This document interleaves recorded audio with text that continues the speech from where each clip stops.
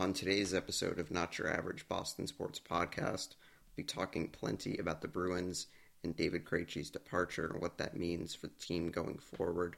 We will also take a look at potentially what the opening night lineup might look like as the Bruins are in free agency, kind of in the later stages of the offseason. We'll also get to some thoughts from Bruins development camp. I was there on Tuesday, so I'll give you guys some things that I noticed and just some updates from people on Twitter all this week. We will also get to some news and notes from around the NHL. We will then get to the Red Sox and talk about their trade deadline deals. We'll talk about all of that. We'll take a look at some other deals that went down that have already seemed to be helping some teams. We'll also get into talking about the Red Sox, who've really been struggling as of late. We'll talk about what's been going wrong, what needs to change for them to kind of get back on track. We'll also talk about Chris Sale, who is slated to join the Red Sox next week, bearing any type of setbacks. And then we will also touch on some things from around Major League Baseball, including taking a look at the standings. We will then get to the Patriots, talk about their training camp and some of the things that have been going on. Patriots are inching closer to their first preseason game, so we'll kind of talk about some things to maybe look for in their first preseason game next Thursday. I will also talk a little bit about N'Keal Harry, who appears to be sticking around, so we'll get to that. We'll also talk about the National Football or NFL Hall of Fame enshrinement that will take place this weekend, so we'll take a look at some players and coaches and league legends that will be inducted into the Hall of Fame this weekend. We will then get to the NBA. We'll talk a lot about the Celtics. They made a couple of pretty interesting moves last week. We will take a look at all of those. We'll get into some notes from NBA free agency, some of the things, teams that have signed some big-time players. We'll take a look at that. We'll also do a quick look at the Celtics Summer League, what to expect from a couple guys who will be there, including the Celtics the Celtics' most recent draft pick. We will also get to talking about the gold medal games for both the men and women who will be playing today and tomorrow. So we'll take a closer look at both of those games. Then we'll also get to talking about the Revolution, as they have a couple players that have been named to the MLS All-Star Game, and we'll take a quick look at how they are doing. So let's go.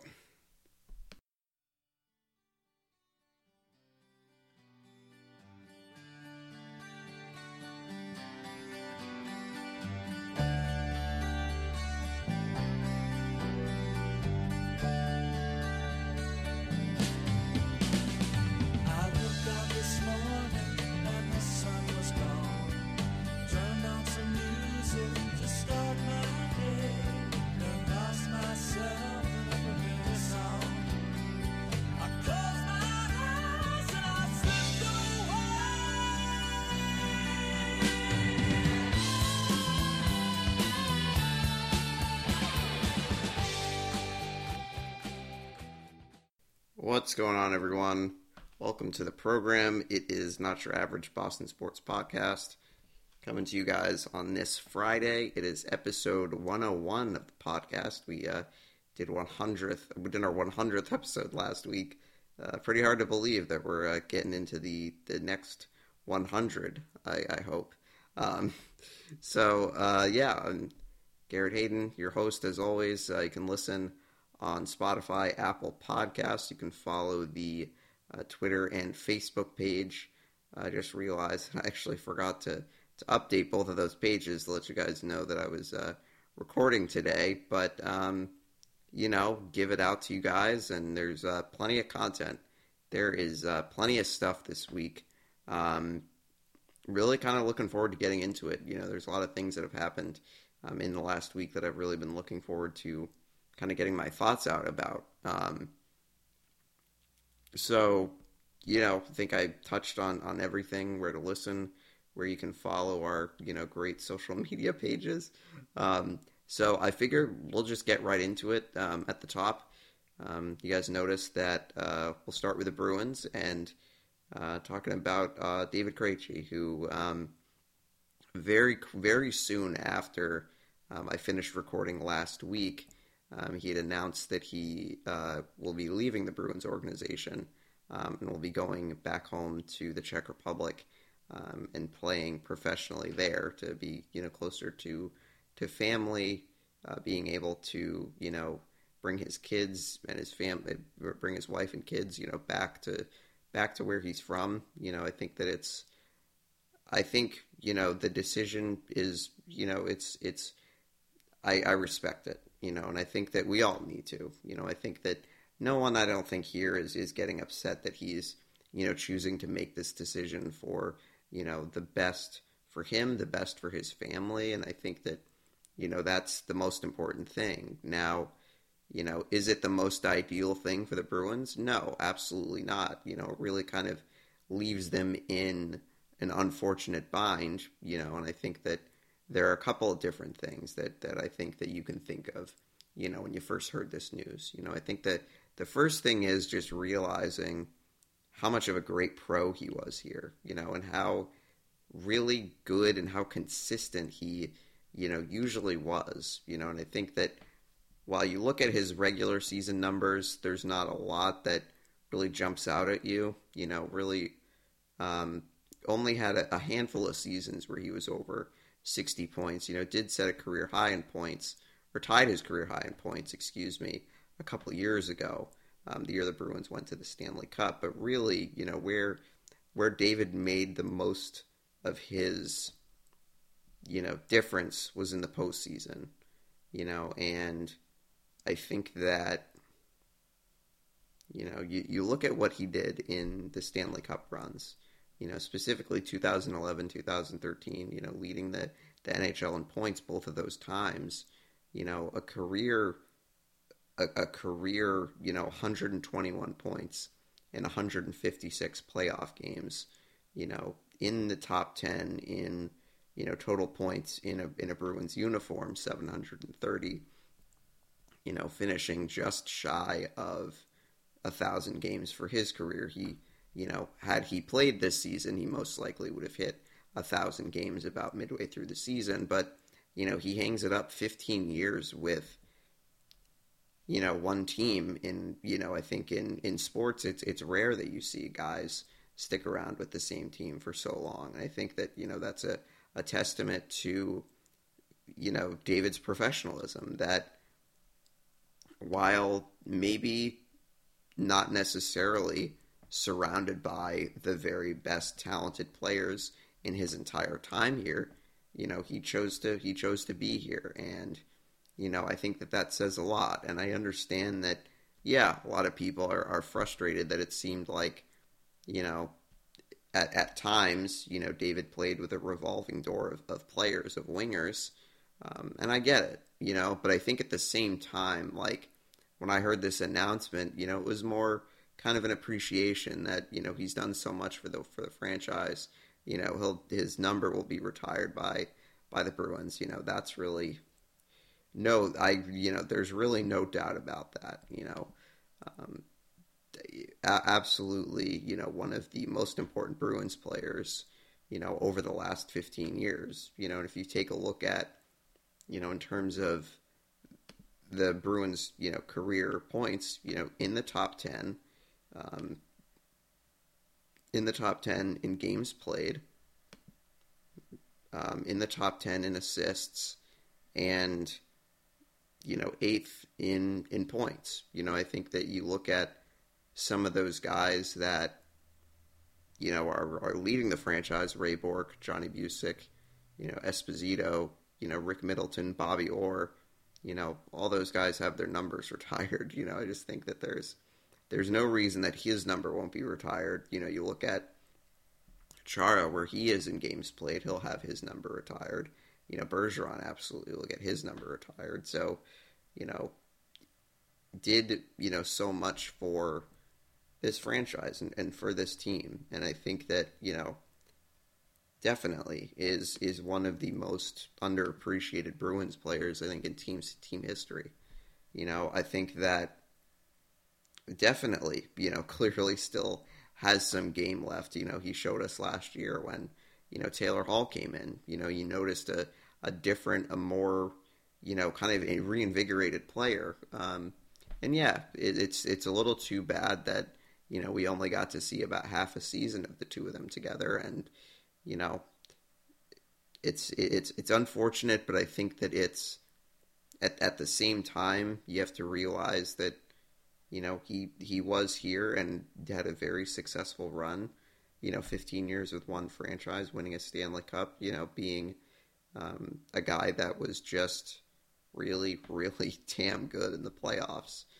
So I wish David nothing but the best. I definitely wanted to make a point to talk about, him and his career and his legacy before we talk about kind of what's next for the Bruins in terms of what this means. So I think, I was surprised. I think that a lot of us were surprised. I think a lot of us figured that, he would try to be back, but I think that, the Bruins must have had some type of inkling, and maybe that's the reason why they went out and signed a couple guys like Foligno and Erik Haula, who are two guys who can play center, and I think that Don Sweeney said it, that, this will be a center by committee type approach. Now, I'll just say, I don't know why people are getting angry at him saying that, because it's like, well, that's what's going to happen.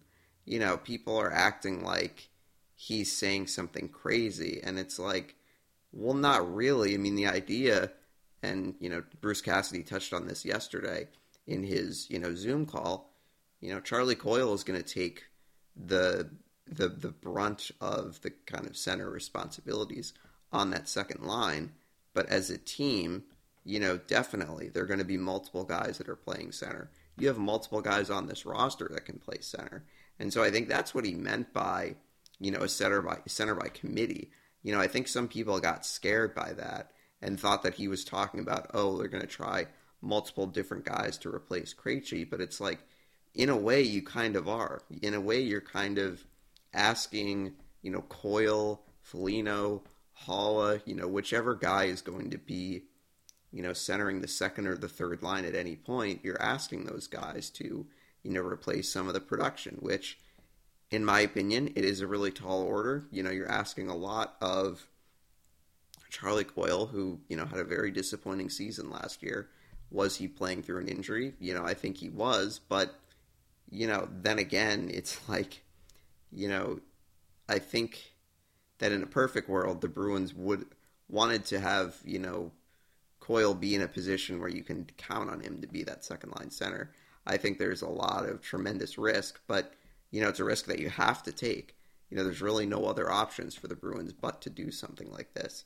I will say, though, that, Coyle playing with Taylor Hall, who knows? It might change things. He might do a lot better than some of us think, being paired with, Smith and Hall, two really talented wingers. So I think, immediately it's asking a lot of Charlie Coyle. I think that also, not sure about Jack Studnicka if he starts the season in Boston, but this is a huge offseason for him. This is a huge training camp for him. I think he, for the first time, has a tremendous opportunity to really kind of have a strong camp and potentially throw his hat in the ring for, being a third line center, being a regular contributor, on that third line. I think a lot of it depends on what the Bruins do with Jake DeBrusk. I think at this point, he'll be playing with the team next season. I think that if he was going to be traded, he would have been traded by now. So I think that there's a lot of kind of moving parts with, kind of the middle six, if you will. But I think, Cassidy was pretty clear that they're going to try Charlie Coyle, on that second line and just see how it goes. And, yeah, it's a big responsibility. It's a big opportunity for Charlie Coyle. And I think that, that's what the Bruins are doing. They're putting a lot of eggs in his basket and hoping that, he can be a similar type of production as Krejci. He's not going to be the same player. I mean, he's not even the same type of player. Coyle, I think, plays a more different game. Krejci is someone that plays really well in transition, moving the puck quickly. Charlie Coyle is more of a player that keeps the puck on his stick and creates chances in the offensive zone.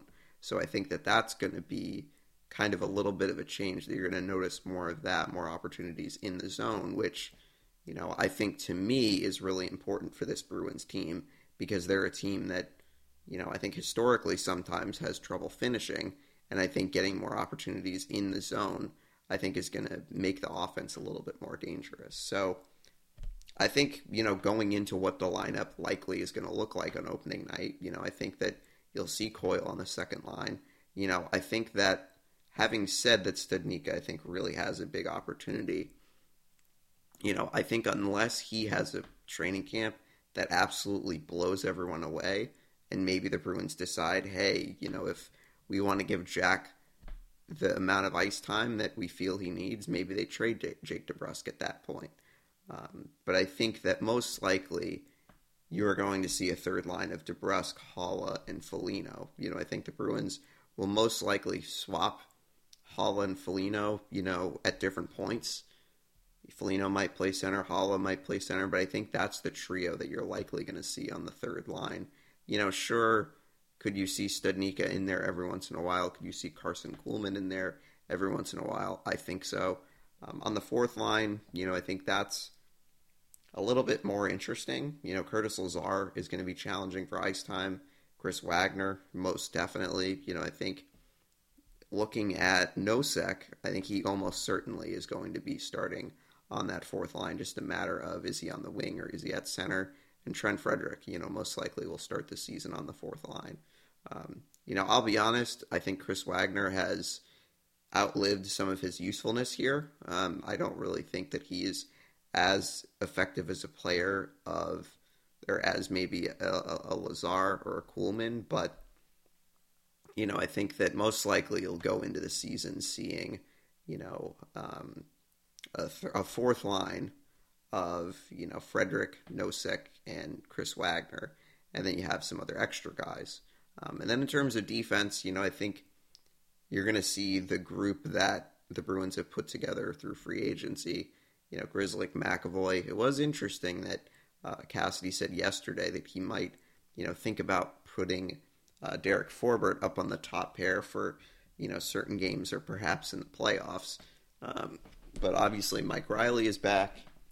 And I think, opening night, you'll see Grzelcyk, McAvoy, Riley, and Brandon Carlo, and then Forbort and Connor Clifton, on that third pairing, if you will. And then, goaltending, most likely going to be Ullmark and Swayman. No news really about whether the Bruins are going to bring back Tuukka Rask. I think that's kind of an interesting thing to think about. Because I think, could he choose to retire or walk away like David Krejci? I think that's a possibility. I also think it's a possibility the Bruins, sign him at some point during the season, and see if he can be healthy, he can be a difference maker down the stretch, and see if they can go on a deep run to the playoffs. But I think, at the moment, you're going to see Linus Ullmark be the starter out of the gate, Jeremy Swayman being the backup, and then you'll have Kyle Keyser and maybe some other names in Providence after the Bruins traded Dan Vladar after signing Ullmark. I think that, the most logical explanation for trading Vladar was, he had to go through waivers to be sent down to Providence, and so I think that obviously is definitely kind of a scary proposition, because if the Bruins did that, he almost definitely would get picked up by someone. And the Bruins trading him, getting a third-round pick, I think, honestly, a third-round pick is not too bad for someone like Vladar, who has played, a lot in the AHL, has played a little bit in the NHL. I think that a third-round pick's pretty solid for a goalie who, I don't know, be interesting to see what the future holds for him in Calgary. So in terms of what's going on with the Bruins right now on the ice, Bruins development camp is going on. I think as I speak, they might be wrapping up the week. So it's a camp for the Bruins prospects, and also for any players from the local, Boston area, that are invited. So it's been an interesting week. I was able to attend on Tuesday. So Johnny Beecher, Bruins first round pick of 2019, was there in a red non-contact jersey because he is still rehabbing a shoulder injury. A couple of picks from this current draft class: Brett Harrison, the Bruins' third-round pick; Ryan Mast, the Bruins' sixth-round pick; and then both of their seventh-round picks, Ty Gallagher and Andre Gasso, were there today. And then a few of the Bruins' picks in 2020: Mason Langenbrunner, the Bruins' fifth-round pick; Mason Lohrei, the Bruins' second-round pick, was there. I think there might be a couple of other guys that I might be forgetting. Brady Lyle was also there. He played a little bit in Providence last year. Curtis Hall also played a little bit in Providence last year. So those are just some of the names that I recognize and watched.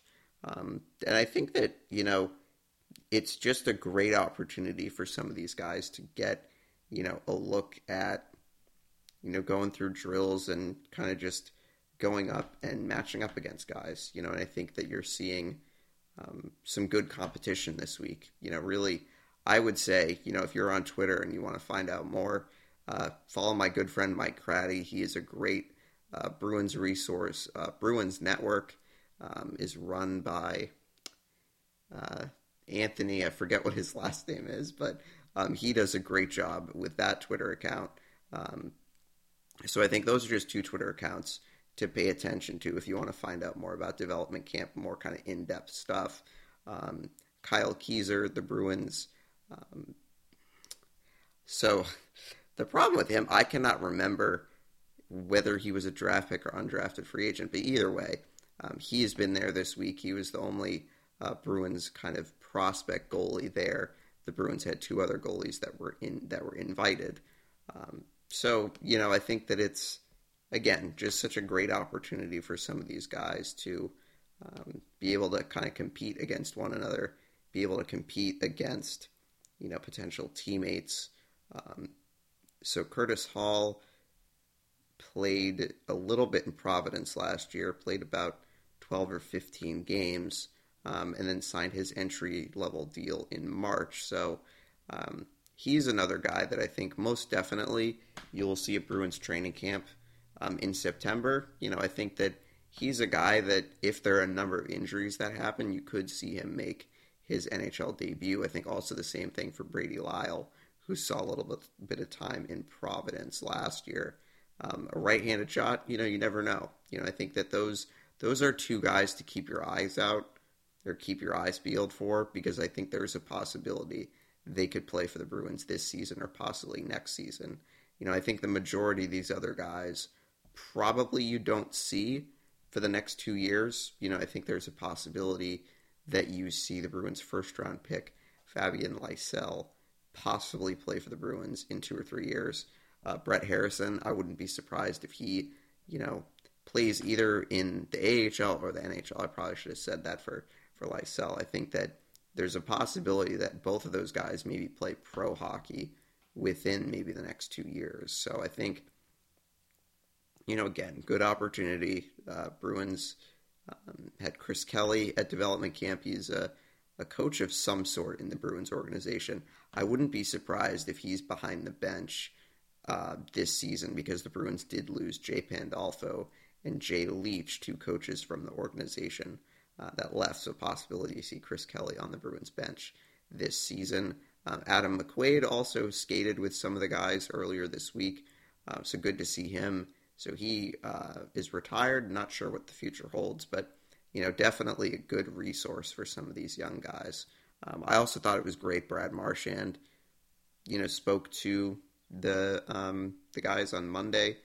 I think that he's a great resource. A guy that really worked his tail off to become, one of the biggest stars in the NHL. The Bruins picked him in 2006, maybe a third-round pick, and comes into the NHL. I mean, we all remember he came into the league as kind of a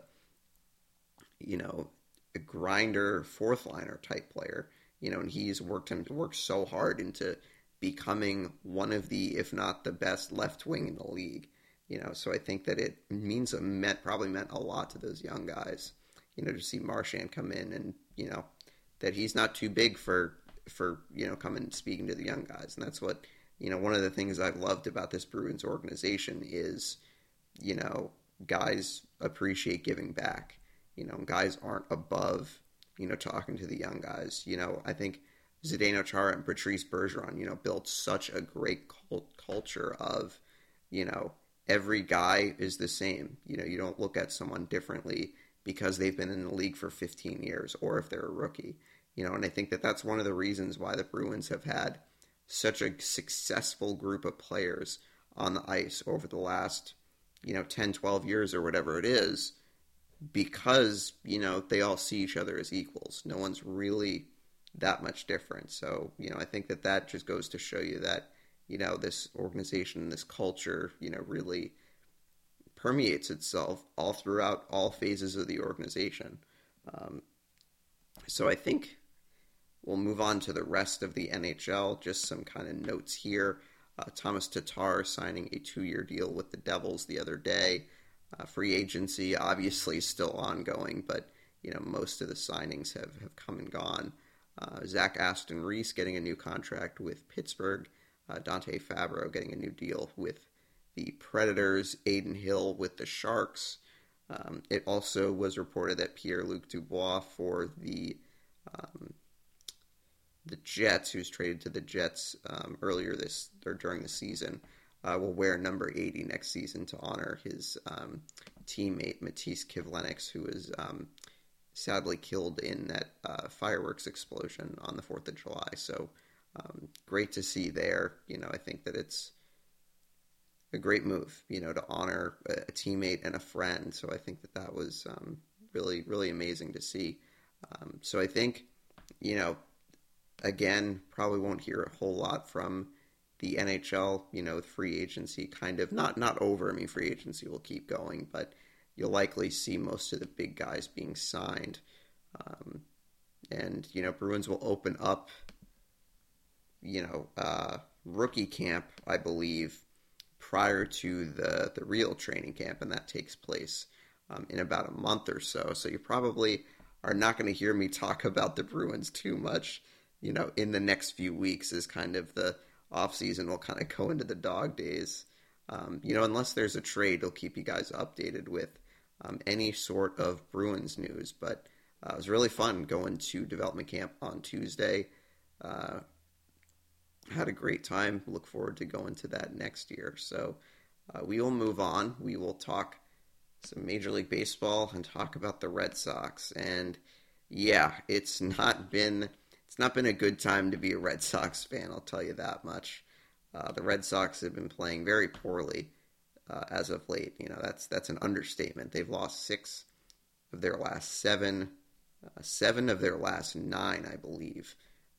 And yeah, it's been really ugly. The Red Sox have really struggled to get solid, consistent starting pitching. And when they have gotten okay starting pitching, the offense, has gone cold. And I think that one of the things about, Major League Baseball is it's a long season. It's 162 games. You're never going to, I shouldn't say never, because the Red Sox won 108 games a couple of years ago, but you are almost never going to go through a season without going through stretches of bad baseball, whatever it is. If it's poor pitching, poor offense, any of that. You're bound to go through stretches like this. Obviously, the Red Sox have not had a stretch like this all season. I think of 14 and 15 since July 1st. But I think that, I think the reality of the situation is the Red Sox starting pitching has come back down to earth. The guys that have pitched well at the beginning of the season are starting to kind of fall back towards the average. Guys like Martin Perez, Nick Pivetta, 2 guys that pitched really excellent out of the gate are now starting to show signs of ineffectiveness. And you're even starting to see that from Nate Eovaldi. Eduardo Rodriguez has been very up and down. It is worth noting that he did pitch well the other night in Detroit, and the Red Sox snapped their 5-game losing streak, but then they lose yesterday, and Perez gets rocked.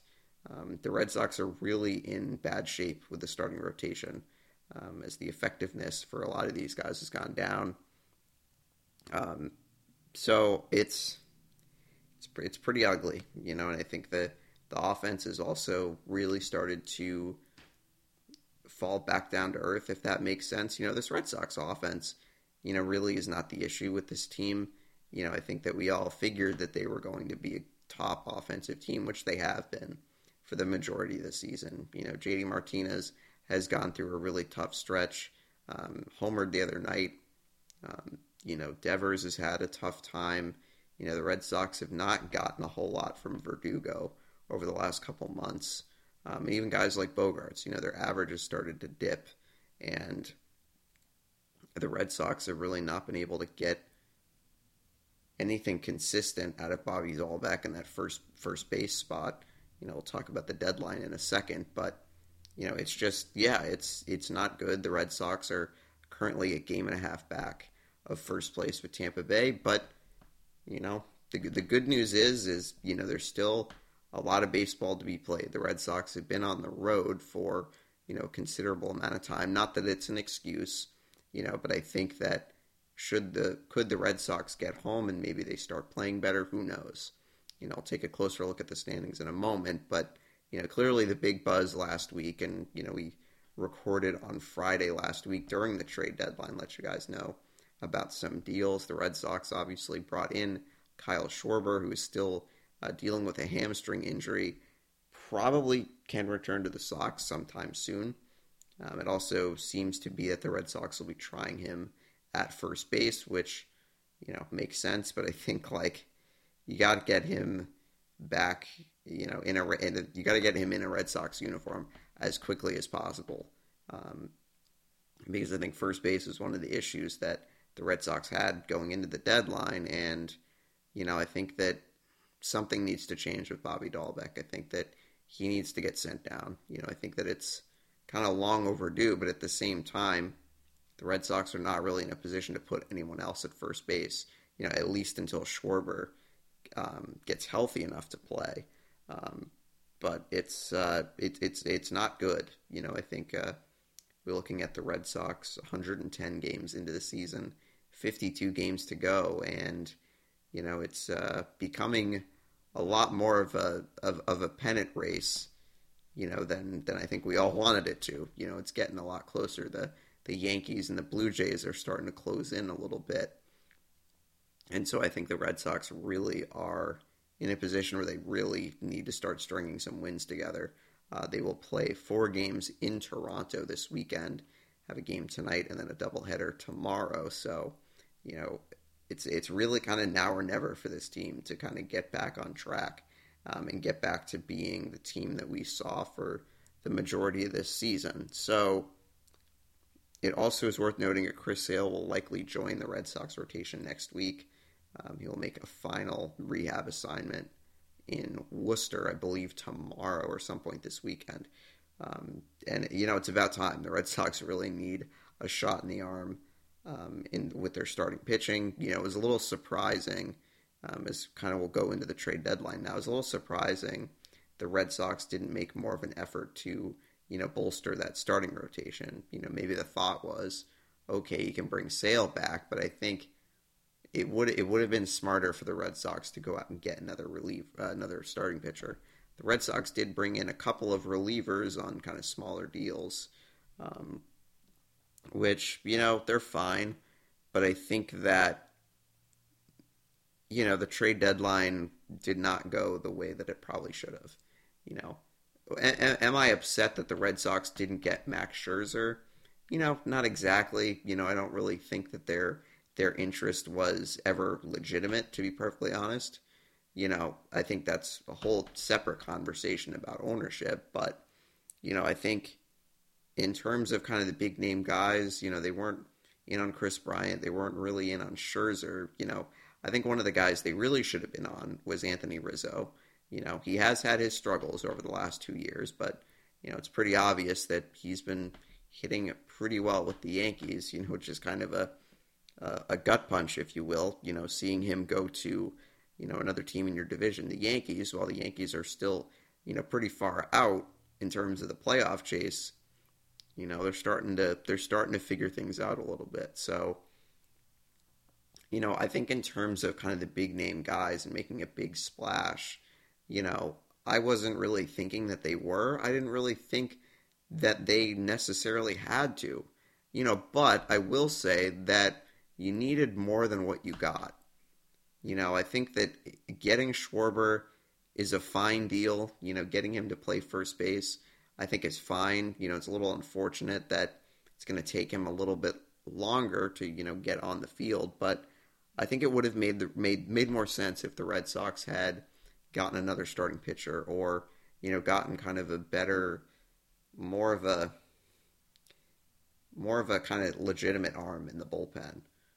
And rather, I think the Red Sox are kind of just playing it super conservative, which obviously frustrates a lot of people. But, I think when you think about what Chaim Bloom has been brought to the Red Sox to do, it's exactly this. It's to not swing for the fences and make super, trades that probably end up being ill-advised, or offering big contracts to guys that end up blowing up in your face. That's the whole reason why the Red Sox, got rid of Dave Dombrowski, because it becomes unsustainable at a certain point. And I think the Red Sox, need to be a team that needs to be more focused on long-term success and being successful for a longer period of time, rather than just a few years. They've done all this work to build up the farm system, and, to go sell out because you want to get Max Scherzer doesn't really make a whole lot of sense, And I also just think, yes, there was an opportunity that you could have gratefully improved your team by kind of managing the middle of the market, so to speak, not focusing on the big time superstars, but also kind of not exactly making moves that are just kind of small kind of blah moves. You really needed Chaim Bloom to make a couple more, higher impact trades. And I think that that's kind of where I'm at. Is it a colossal big time failure that, oh my God, like they screwed up royally? No, not really. I think that some of that reaction is a little over the top. I think some of us need to consider that the Red Sox, none of us thought they were going to be in the point, at the point that they were at the trade deadline. None of us thought they were going to be in a fight for first place, and so I think if the plan for the Red Sox is to be more conservative, stay under the tax or whatever it is. I don't really understand that fully, to be perfectly honest. But if their plan is to be conservative and, build a successful farm system, that makes you compete for a longer period of time, well, then that's the plan. You can't just scrap the plan just because you happen to be, in first place in the AL East. And I know that people don't want to hear that, but it's like you were not supposed to be this good at this point. I know that they're struggling right now, but they were not supposed to be a first place team at the trade deadline. They just weren't. And so I think if the plan is to do something, you can't just change it because you're now in contention. You can't just, start being reckless. And I understand the Red Sox didn't need to be reckless. Could they have made a couple of more higher impact trades without having to trade, their top prospects? Yeah, probably. But I think that, some of the anger is a little bit extreme to me. That I think, yes, this was not a well-handled trade deadline. I will say that right out. I don't think Chaim Bloom did the best job. Is this probably his worst moment as a GM with the Red Sox? Yeah, probably. But I think, if this really is the worst thing that he's done so far, I think he's done a pretty good job. If you think about the deals he made last year, you think about the deals that he made in the offseason that, some of them have not turned out, Garrett Richards, but, you look at Renfroe and Kike Hernandez, they've been pretty solid signings, and you have a team that's in the midst of a playoff chase that I'll be honest, I never saw coming. And I'll be honest, a lot of you probably didn't see coming either. I don't want people lying to me and being like, oh, like I knew they were going to be good. No, no, you didn't. None of us saw this run coming. And I also think that's kind of part of the reason why people kind of need to calm down a little bit about the trade deadline. And it wasn't a good trade deadline. I'm not going to sit here and, you know, say that Bloom did a good job. No, he didn't really do a good job. But is it as bad as people are saying? No, not really. I think that some of the anger is a little bit is a little bit unnecessary. Um, so I think looking at the rest of Major League Baseball and looking at the other trades that happened, Max Scherzer, Trey Turner going to the Dodgers, Rizzo going to the Yankees, Chris Bryant going to the Giants. The Cubs really became a team that just sold everyone off. Craig Kimbrell went to the White Sox, and a couple of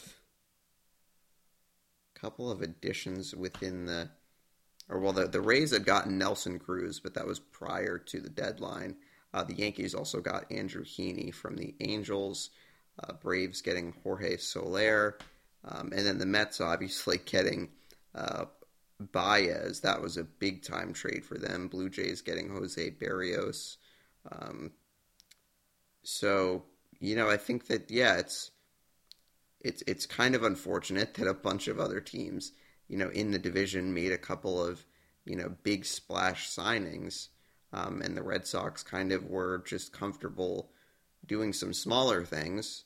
Certainly is a choice, but I think if you think about some of the big name guys that were traded, I don't really know if it would be worth really kind of just erasing the whole farm system to get these guys, because that just goes against the whole point of hiring Chaim Bloom. It's just like totally not the point. And so, it's going to be interesting. It'll be an interesting next few weeks for the Red Sox because I think, it's a point that they've not been at all this season. I think for the most part, everything's been pretty good. Everyone's been happy with how well they've been playing, but this is really the first time all season that they've been really down. Sure, they've had points this season where they've lost 3-4 games in a row, and that happens, but it's kind of unfortunately becoming a little bit of a trend. In the month of July, kind of the dog days, and the Red Sox are maybe running out of gas a little bit, but big opportunity this weekend, 4-game series against the Blue Jays. As we take a look at the standings, the Rays obviously back in first. And, as I mentioned, the Rays and the Yankees are breathing down the Red Sox neck now at this point. The Yankees are now 5.5 games back of first place. Blue Jays are 6.5. Both of those teams have won 3 in a row and have won 8 out of 10. So really big series for the Red Sox and Blue Jays this weekend. In the Central, the White Sox still have a big lead over Cleveland, 9.5 games. The Red Sox currently are in the closest race of all the division teams, I think. Or actually, no, the NL East has gotten pretty close over the last couple of days as the Mets have lost 3. Or actually, no, let's do the AL East, AL West first. Sorry, I was getting ahead of myself.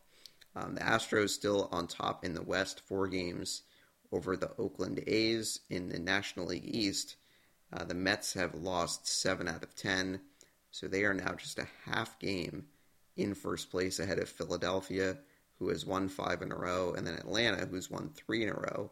They're a game and a half back, so things have gotten very interesting in the NL East.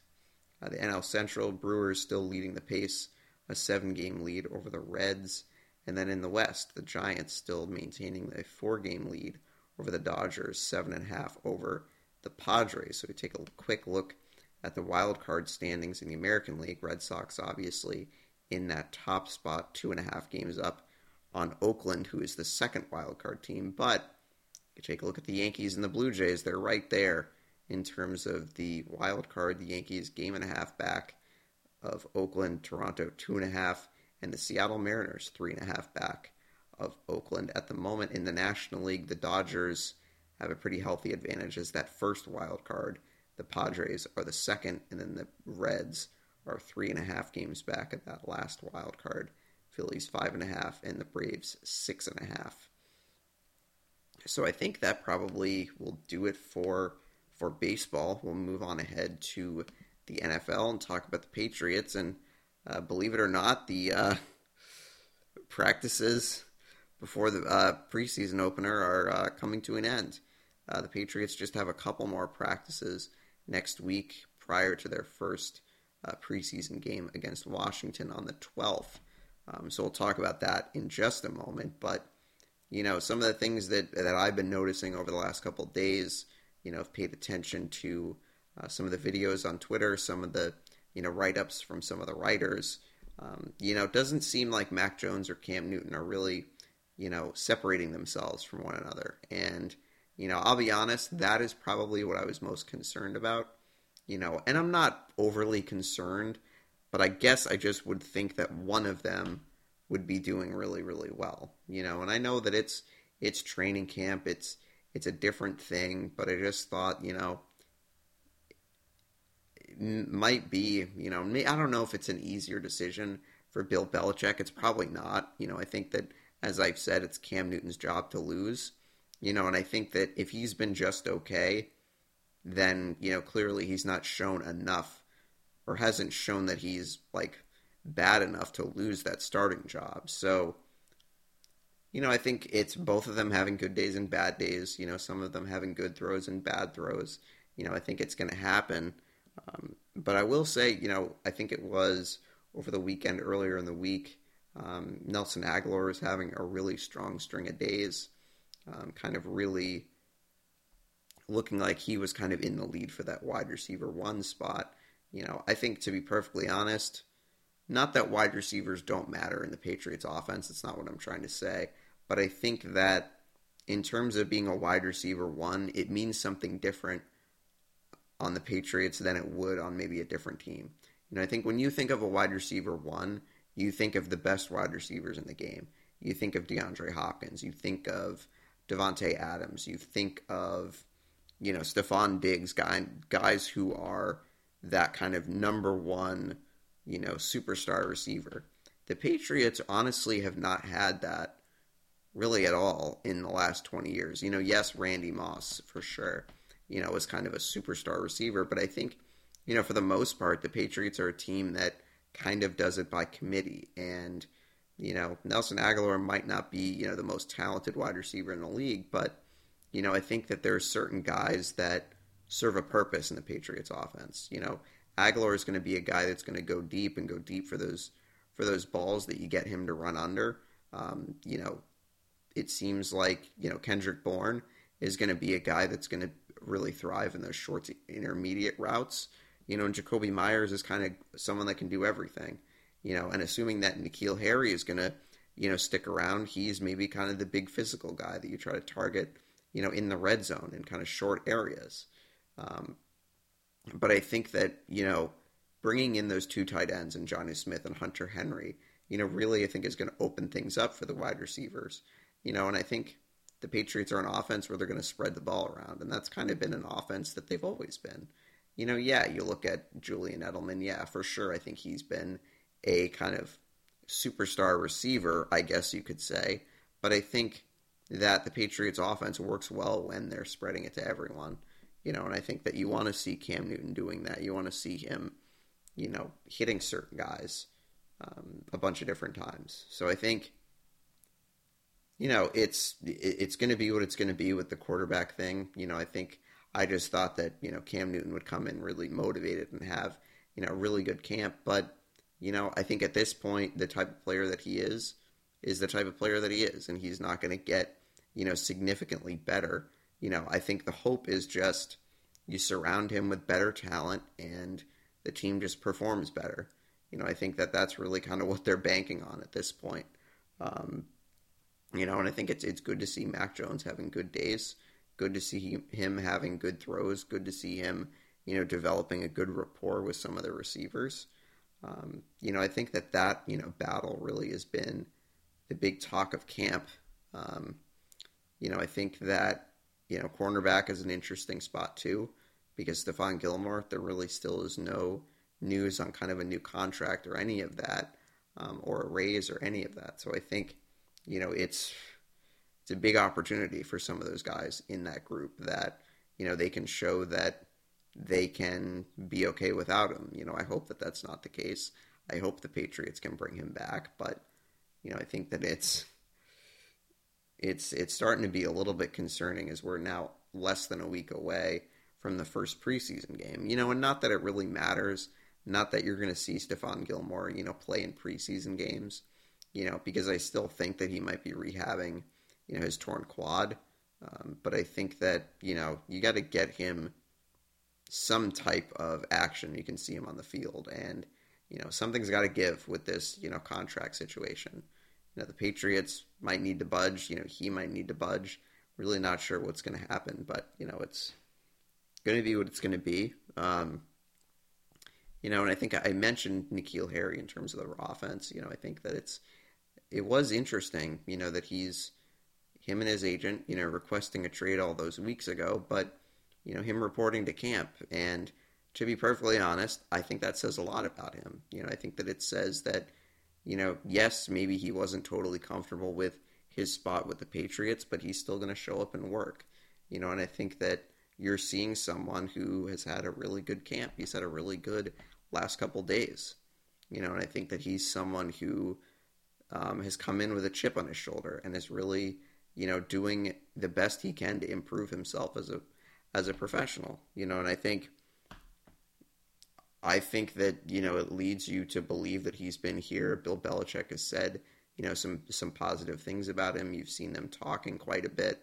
Maybe makes you believe that maybe he will stick around, and maybe it's, I don't know, how this, is going to work out with the trade request and all that. But, I think that it's good to see that he's willing to be here and willing to work and willing to, try to get better, and I think that there's still a spot for him on this team. Absolutely. I think that the Patriots can use him the way that, maybe use him down in the goal line, maybe use him as kind of a jump ball guy. But I think that, it shows a tremendous amount of professionalism, to show up to the team's training camp after you've requested a trade, but just, still being willing to work hard, and better yourself as a pro. So, I think kudos to him for showing up and working, and hopefully he can, find a good spot on this team, or if he does get traded, find a good spot somewhere else. I think he'll be someone to watch in the first preseason game, assuming that he's still here, and kind of be interesting to see how the Patriots use him if they, if he does, make an appearance in this game. Obviously the quarterback situation will be interesting. Patriots announcing last week that Jarrett Stidham will be out for a bit, needing to have surgery, I believe. So they signed Jake Dolegala, who was I believe initially was on the Packers training camp roster, but he comes to the Patriots. So, maybe you see him play a little bit in the preseason, but I think, you really want to see what Mac Jones can do in their first preseason game. Don't expect a lot of points. I think with the first preseason games, expect a lot of sloppy football. Don't expect that they're going to be big, high-scoring games, or, maybe there will be, but, I tend to think that, not that it's easier to play defense in the preseason, but oftentimes, you're seeing offenses kind of test a lot of things out, and most likely you're going to see low-scoring games, as you saw last night with the Cowboys and Steelers, first preseason game. Yeah, it's the Hall of Fame game, it's football, but it's not really football, and I don't want that to sound like I'm being disrespectful, because there are a lot of guys that play in these preseason games and, really bust their what to try to get a spot on a team. They're guys that are fighting in these preseason games. We think as viewers, these games don't really matter, but for some of these guys, it's their livelihood. You know, if you've seen Hard Knocks at any point over the last 10 years, you know that it's oftentimes guys are featured on that show of, you know, guys who are featured on that are typically on the fringe of the roster, and they're working really, really hard, you know, and so these preseason games are really important for them. You know, it's just kind of unfortunate that there are some people in the football community that still have that thought process that preseason is useless, you know, and it's completely disrespectful to some of these guys who are undrafted or, you know, late picks or whatever. They get invites to camp and they're working their butt off to try to make the roster. And I don't know, to make light of that is kind of silly. But I think it's a tremendous opportunity for some of those guys. But I think just back to my original point, you know, I think more often than not you see low scoring games because the offenses, you know, are trying to work a lot of things out. So that's probably what you're going to see with the Patriots. You know, I think it'd be interesting to see who gets a lot of playing time in terms of the rookies and the young players. You know, which guys are standing out, which guys are surprises. You know, there's definitely a lot of, what's the word? There's a lot of value, you know, in watching these preseason games and paying attention to the different packages, you know, what types of players are being brought in on, you know, downs, on certain downs. So I think, you know, there's plenty of stuff to watch for. So I believe Patriots will play next Thursday at Gillette against Washington. That will be their first preseason game. So just a last little note on the NFL. So this weekend is the Pro Football Hall of Fame enshrinement. The NFL is doing the class of 2020 and 2021 as they were unable to do an enshrinement last year. So obviously the Hall of Fame game last night kicking off the weekend.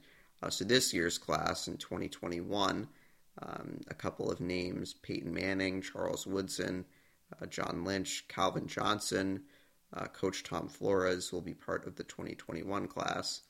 And then the class from last year, some of you might remember some of the names: Isaac Bruce, Troy Polamalu, Edgerrin James, NFL Films administrator / president Steve Sable, former NFL commissioner Paul Tagliabue, Bill Cowher, Jimmy Johnson, Alex Karras, Harold Carmichael, just a couple names from last year's class. So they will all be inducted over the weekend. So that will be, you know, always a great thing to watch.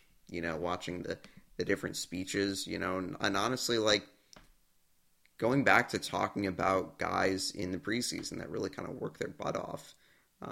You know, it's kind of amazing just to see kind of the both ends of the spectrum of, you know, guys working so hard in training camp in the preseason to just make a roster, but then looking at guys who are Hall of Famers, you know, guys who have been in the league for so long and have, you know, played, coached, just been a part of the game.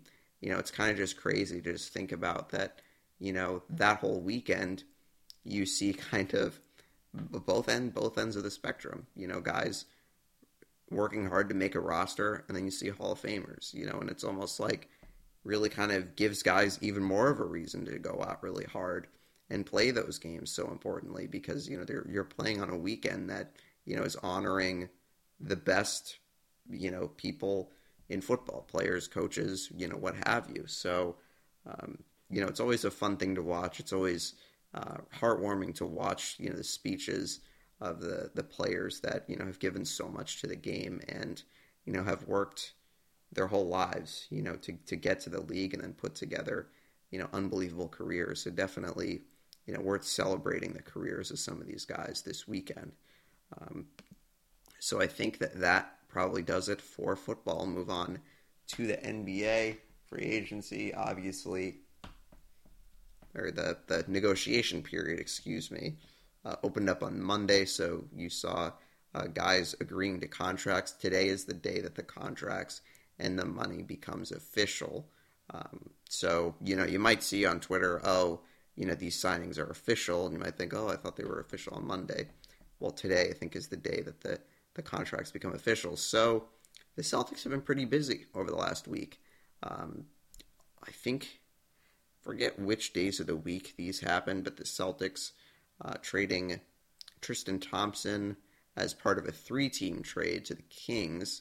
The Celtics, Kings, and Atlanta Hawks were involved in this 3-way trade. The Celtics get Chris Dunn from the Atlanta Hawks. Chris Dunn obviously played at Providence collegiately and, has had kind of an uneven NBA career, hasn't played, great amount of minutes, hasn't exactly, reached his potential, but it is an interesting thought process as he is, still on the younger side, a pretty good defensive player. I'm not sure if the Celtics intend to keep him on the roster or if they try to move him. That's something to kind of keep in mind. The Celtics also getting Bruno Fernando from the Hawks, big man. So I'm kind of curious, what he's going to be if the Celtics, keep him on the roster, what the plan is for him. The Celtics then trading for Josh Richardson, dealing a draft pick and Moses Brown. So, Moses Brown kind of figured to be kind of a project player for the Celtics, someone that will play, in the NBA, maybe in the D League, or the G League, excuse me.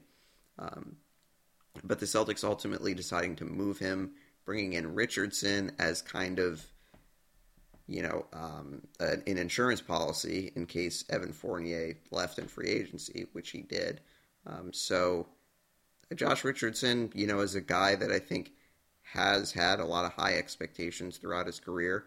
Still is a solid player, still kind of can shoot the ball well, is a very good defensive player. And I think, that might be what the Celtics were looking at with this trade. So the Celtics bring him in, most likely you'll see him start this season. Not sure what the future holds for him if the Celtics, are just bringing him in for a season.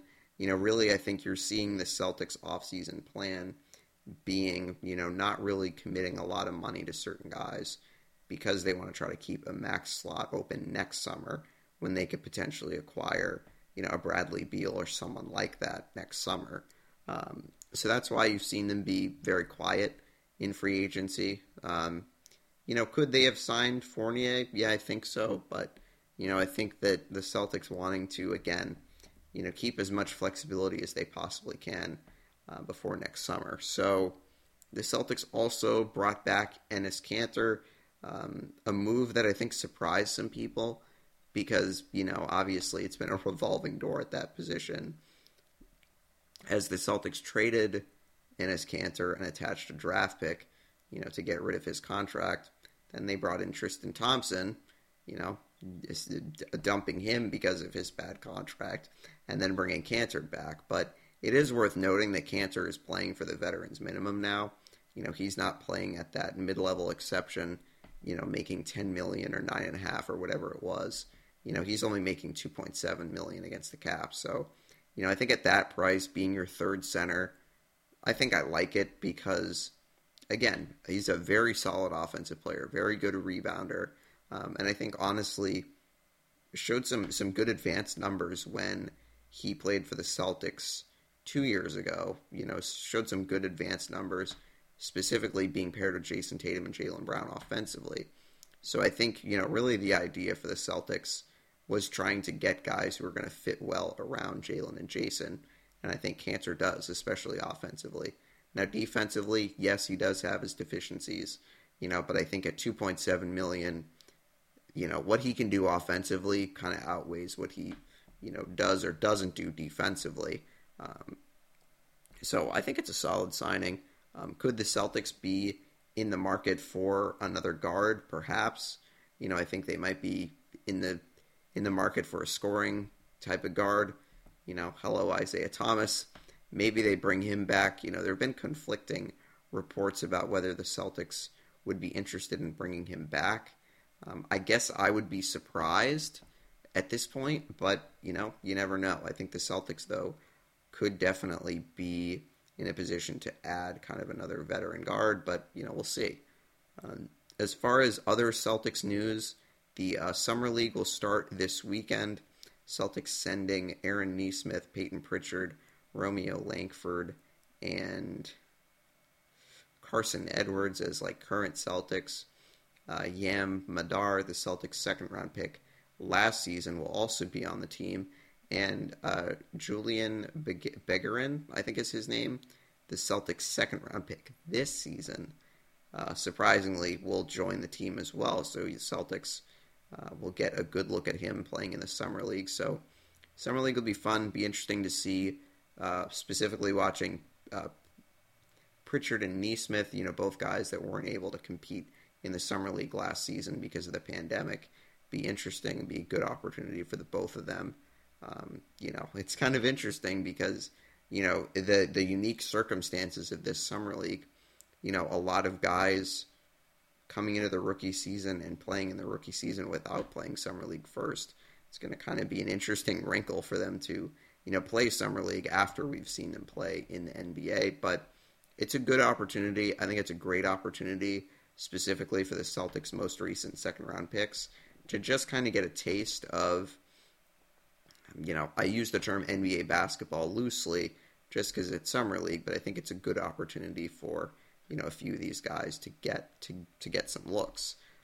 So before we move on and talk about free agency in the NBA, it is worth noting that both the U.S. men's and women's basketball teams will compete in the gold medal game. The U.S. will play Japan tomorrow night at 10:30, and the U.S. men into the gold medal game, a rematch against France. That game is tonight at 10:30. So Team USA looking to avenge their loss to France earlier in the tournament.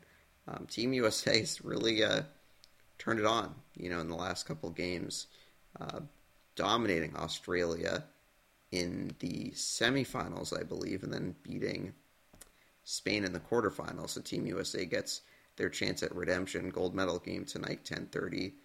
U.S. against France, and Fournier, Batum, and Rudy Gobert. So that'll be interesting to see. Interesting to see how Jason Tatum does. So now we'll take a look at free agency. Take a look at some of the big moves that have happened. Obviously, kind of the first move, if you will, Lonzo Ball getting a new deal from the Chicago Bulls, and then the Bulls later getting DeMar DeRozan in a sign-and-trade. And let me tell you, the Bulls might be a pretty good team next year. Vucevic still on the team, Zach LaVine still on the team. You're going to see a pretty good Chicago team next year, which will be very interesting.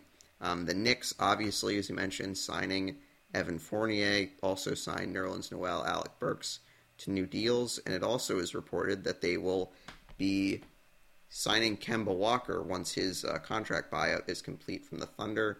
So the Knicks will be interesting next year. I think Derrick Rose also was brought back. Julius Randle, obviously yesterday signed an extension as well. So the Knicks, might be a pretty good team next year. Might be a tough out.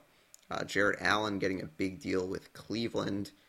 Mike Conley re-upping with the Jazz. Jimmy Butler obviously re-upping with the Heat with his big deal. Kyle Lowry going to the Heat in a sign and trade. This is a big deal for the Heat. Maybe not, I don't know if they'll really be a title contender. We really thought they were going to be last year, but it's interesting. You have a team, Jimmy Butler, Kyle Lowry, Bam Adebayo. I was kind of surprised that Kyle Lowry was going to, I don't know. I thought that he would get more money somewhere else, but I think, the draw of playing in Miami and playing with Jimmy Butler, I guess the two of them are close. And it sounded like Butler actually recruited Kyle Lowry to come play with the Heat. I think time will tell whether this makes them, a legitimate, title contender. Because yes, Lowry was outstanding with the Raptors, but, I don't know. I just feel like there are teams in the East that still are significantly better than the Heat. So that will be interesting to see. The Suns signing Chris Paul to a new contract. after he opted out of his $44 million player option, agreed to stay with the Suns 4 years for $120 million. Trevor Ariza going to the Lakers, as well as Dwight Howard and Carmelo. The Lakers getting a lot of older veteran guys. They also did bring in Kendrick Nunn, which I thought was interesting. So the Lakers obviously really trying to reload, Daniel Tice got a deal with the Rockets 4 years for $36 million, so good for him. Blake Griffin staying with the Nets with a 1-year deal. Kent Bazemore signing with the Lakers.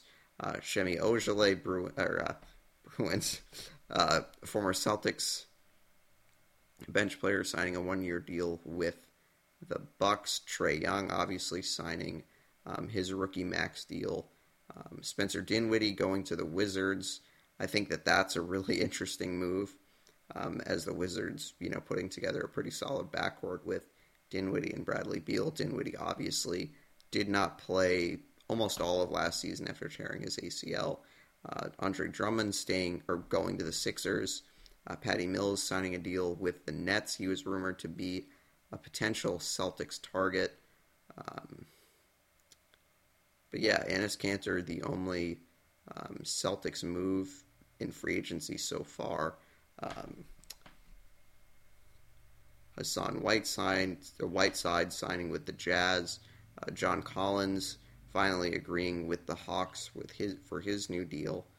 Oladipo returning to the Heat. Steph Curry obviously signing his extension today. Andre Iguodala signing a 1-year deal to return to the Warriors. Danny Green returning to the Sixers. So still no official contract on Kawhi Leonard, although it seems like he will re-sign with the Clippers. So be interesting to see what else the Celtics do in free agency. I'm not sure if they bring in someone else, but I think the roster you're looking at is probably, or the roster that they had last season is most likely going to be the roster that they return with. Might be some guys that don't come back. The team might look a little different, but I think, it's most importantly, I think, just a way to get, new fresh perspectives with the coaching staff. And you get guys who are going to better surround Jaylen Brown, Jason Tatum, and it's really their team right now. So it'll be interesting. I think just an early guess on what their starting lineup might be. You probably see Marcus Smart, Josh Richardson, Jaylen Brown, Jason Tatum, and Rob Williams, possibly Al Horford. The Celtics might, switch up lineups and put 2 bigs in there. I think that could be something that they look at in terms of, or it might be something that they look at on a matchup by matchup basis. But I think likely that's what you're going to see. The lineup will be opening night: Smart, Richardson, Brown, Tatum, and Rob Williams. Which isn't too bad of a starting 5. And then off the bench you have Nesmith, Pritchard, Kanter, Al Horford. Be interesting to see what else the Celtics do to fill out the rest of their lineup. So that is probably it for the NBA. We'll move on to talking a little bit about the Revolution. Tying or scoreless tie with Nashville during the week, and then over the weekend, the Revolution with a 3-2 win over the New York Red Bulls. That was a really, really entertaining game to watch, as the Revs fall behind 2-1, but get the tying goal in the last 10 minutes, and then Adam Buksa scoring in stoppage time to give the Revolution a 3-2 win. That was a really, really exciting game. And then the Revolution obviously playing to a scoreless draw with Nashville on Wednesday. Revolution's next game is Sunday against Philadelphia at 6. The Revs have built a pretty commanding lead in the Eastern Conference with an 8-point lead over second place Orlando City. Matt Turner getting the clean sheet, and obviously was a big part of Team USA winning the Gold Cup. Team USA beat Mexico on Sunday night to win the Gold Cup. So kudos to Matt Turner for having a heck of a tournament. It was actually named best goalkeeper in the tournament. So, Revolution just continue to let the good times roll up. A plus 12 in goal differential. That's second best in the Eastern Conference. Obviously, the Revs with 37 points, 8 points ahead of Orlando with 29. The Revolution play third place Philadelphia, so this will be an interesting match against Philadelphia on Sunday. Game is at Gillette. The Revolution also sending 4 players to the MLS All-Star game, as the MLS All-Stars will play All-Stars from the Mexican League, I think at the end of August. So Tajon Buchanan going to the All-Star game. It's rumored that he might be on the move to a different team in another country, which obviously is good for him. Not so great for the Revolution. I think those are just rumors, but obviously we'll keep you updated on that. Carlos Gil and Gustavo Bo being selected as All-Stars, as well as Matt Turner, so the Revolution going to be well represented at the All-Star game. Also worth noting, Team USA, the women's team, winning the bronze medal game against Australia today, did lose to Canada in the semifinals, I believe, so they will take home the bronze. Sweden and Canada, I think, currently playing in the gold medal game as we speak. So, that probably does it for us this week. As always, you can listen to the podcast on Spotify, Apple Podcasts. You can follow our Twitter page and our Facebook page. So everyone, have a good weekend. Try to stay cool. It's supposed to be very hot around here this weekend, so everyone try to stay cool. And we will talk to you next week.